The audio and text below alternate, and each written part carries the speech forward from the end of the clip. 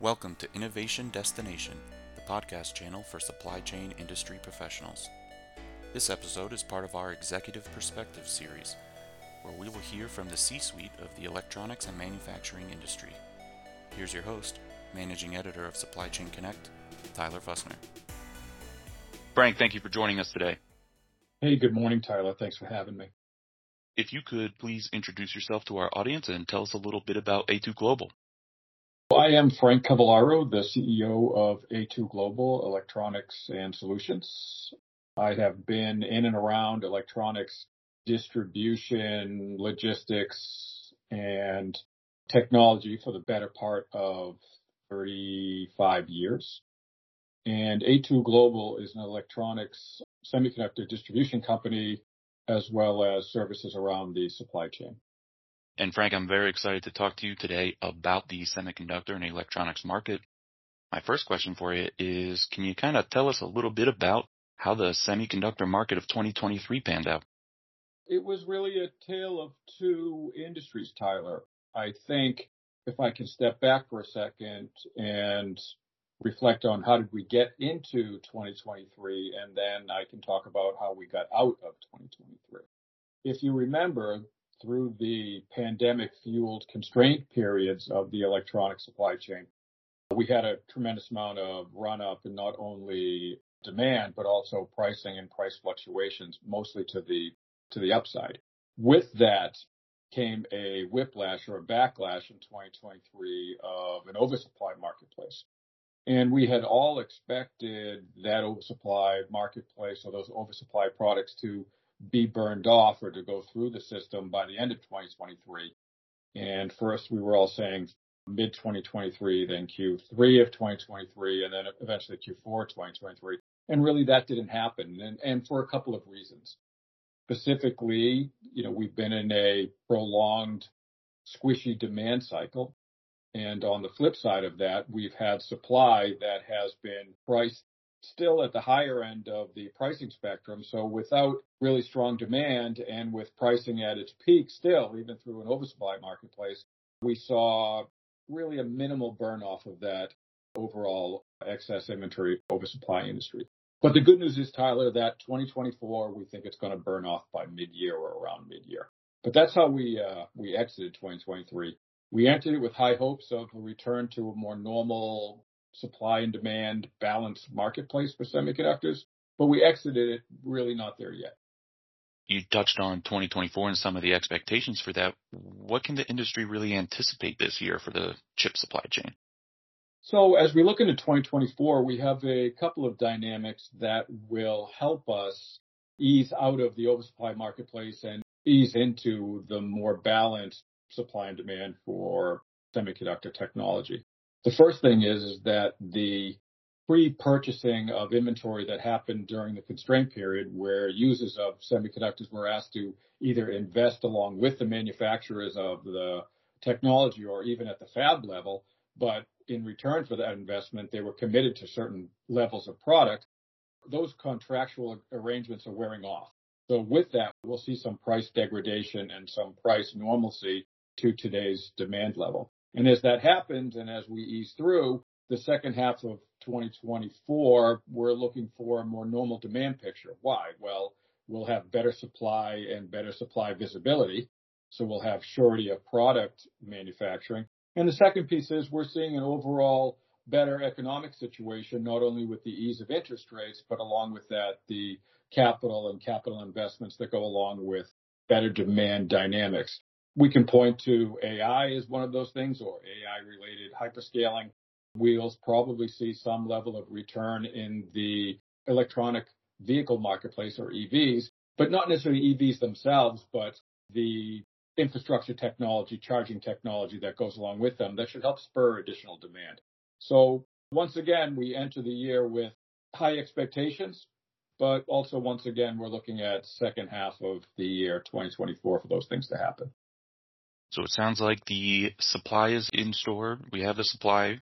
The demand is set to increase. There's definitely some growth opportunities in many certain verticals. Are there going to be any procurement challenges in the upcoming year? So, Tyler, we always see in the semiconductor manufacturing, distribution, and usage marketplace, we always see a delicate balance of supply and demand. Typically, they're not as exacerbated as we saw during the post-pandemic run-up or the 2023 kind of rundown, but we're always some level of imbalance. I think what we'll see in 2024 is that continuing to micro imbalances or micro shortages and micro oversupplies, depending upon the technology type. But we'll also see another dynamic that's kind of cresting and that maybe a lot of people aren't talking about, specifically as the fab companies, the wafer fab manufacturers, really keen and focus on smaller geometry technologies, low power, high compute power that's used in hyperscaling and power delivery transfer for infrastructure. They'll be less focused on the larger geometries, which are, say, 25 nanometer to 45 or even above to 60 nanometer. With that comes a double-edged sword. The users that are focused on the newer technologies will have a good supply chain to work with, and then they'll just have to work on their own demand and pricing and the usual things procurement folks work on. But the users of the larger geometries, which is still pretty long tail in aerospace and defense, in infrastructure, power grid, in a lot of the industrial applications that have broad installed user bases that go on for years, not quarters. So technology that lasts in the field for years, they're going to really have a hard time finding their key components, quite frankly, because they're just not manufactured anymore. And so it's important for those organizations to partner with a lot of different specialty distribution companies like A2 that can help them navigate those spikes in their demand with good supply. And speaking of the wafer fab aspect of this situation, we're hearing, unfortunately, all too often, stories of the delay in wafer fabrication factory construction. What are the implications of that? It sounds like the wafer fabs want to be on the new and exciting and the growth aspects of this technology. Can the market expect some serious impacts? So let's play that out, and that's an excellent point, Tyler. So as I mentioned, the wafer fab and the higher end technology manufacturers are really keying in those smaller geometries, which are used in these cutting edge applications, hyperscaling, AI, and anything related to that. And we have yet to see what the AI infrastructure looks like. We've seen AI and the power of it in and of itself, but there's going to be a lot of things up and around it that get built in order for it to become ubiquitous in our everyday kind of use.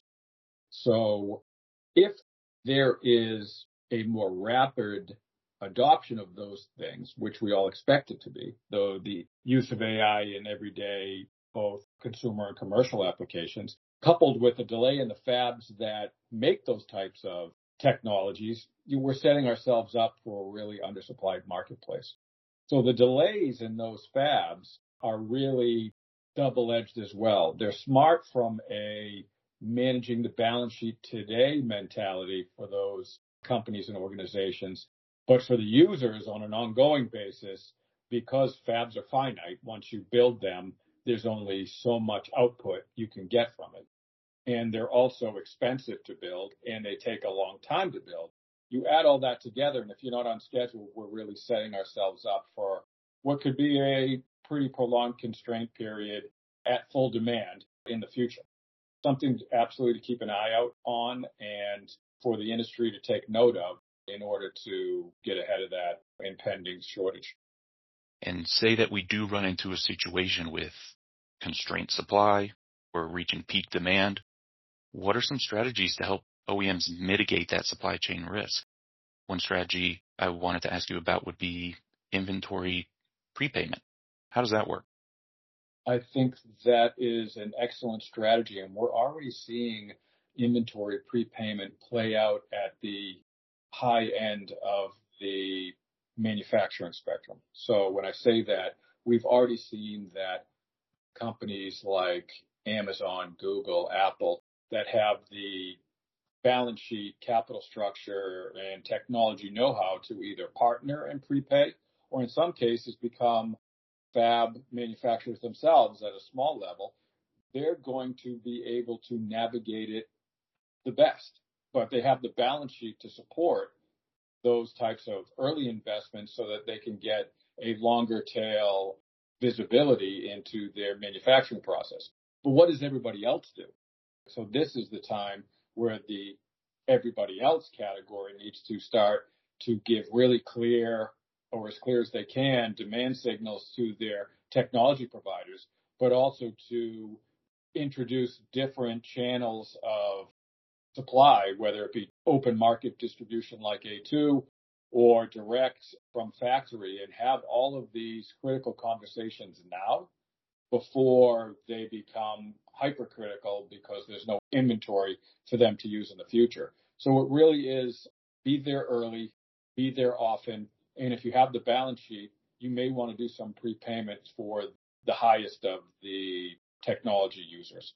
So those are some strategies that can go in place, knowing that, not everybody has that type of balance sheet. And Frank, keeping our sights in 2024 and what is beyond, I want to ask you, what's in store for A2 Global this year?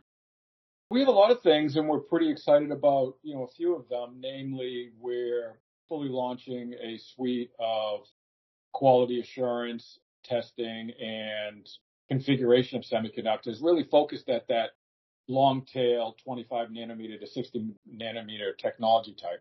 Why? It's because, those are the ones that are not only going to be the have-nots as it relates to supply, but also maybe have never on the go-forward basis, because those products aren't going to be even available direct from factory. So they're going to need key distribution partners with vertically integrated solution environments so they can get their industrial application, aerospace defense applications up and running as quickly as they can. We're also doing a lot of partnering with different manufacturing and sourcing opportunities in the higher end or smaller geometry technology so that we can help support the manufacturers of those high-end technology products that aren't the Googles, the Apples, and the Amazons that have the balance sheet in order to support on their own. We've got a lot of big levers we can pull to help technology users and technology manufacturers help mitigate 2024's what we think will be more of a rougher landing than a smooth landing in the supply and demand of semiconductors in the marketplace. And Frank, say I am an organization that is looking to diversify my supply and I want to partner with a distributor like A2 Global. How do I do that? How do I partner with a company like yours? And maybe what are some questions I should bring to the table when I'm trying to vet a supplier that works for me? Yeah, that's a really good question. And so the first question first, partnering with A2 Global is really easy.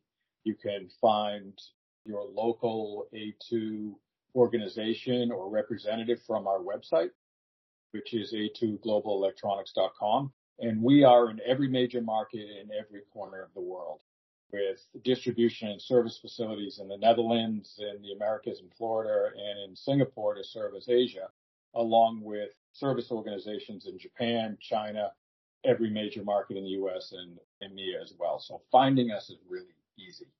And doing business with us in the local marketplace is also really easy. But what you get with A2 is you get the local interface, but you get the leverage of a global company. So that's where, we get to what are the questions you want to ask. I mean, the first question is, do they have the quality and know-how and distribution methodologies that are up to snuff with your existing supply chain metrics and methodology? So those are the first things, and A2 obviously can check that box. The second piece is, do they have a varied suite of services? So as I mentioned before about A2's vertical integration, not only with the distribution of technology products, but the configuration and manipulation of products, whether it be tape and reeling, different testing methodologies, different material preparation methodologies, so they can go into aerospace and defense applications. They can go into industrial applications as well as high-end commercial applications. You don't want to have to diversify your supply chain so much so that you have to add cost and complexity, but you want to be able to have enough diversification so that you have a quality distributor, you have direct supply already from the manufacturer, and maybe you have some franchise direct supply as well. And if each of those entities have varied services, then it's a multiplier effect. So there's other questions you want to be asking your new supply entrant. So is it global? Can I leverage it local? Do they have more than one type of offering so that I can not only leverage piece parts, but I can also leverage a entire service offering? And they can do it in every major market of the world. Those are the types of things that A2 offers. And those are the questions that I would be asking any new partner I was bringing on board. Frank, I want to thank you again for joining us today. There was a lot of great information, and I appreciate you sharing your expertise and insight. Thank you, Tyler. Always happy to help out. Thank you for listening to this episode of Innovation Destination. Follow us online at supplychainconnect.com or find us on LinkedIn, Facebook, and Twitter to stay up to date on the latest supply chain industry news. Do you have any questions, or is there a topic you would like us to cover in a future episode? Please contact us at editors@supplychainconnect.com. That's EDITORS@supplychainconnect.com.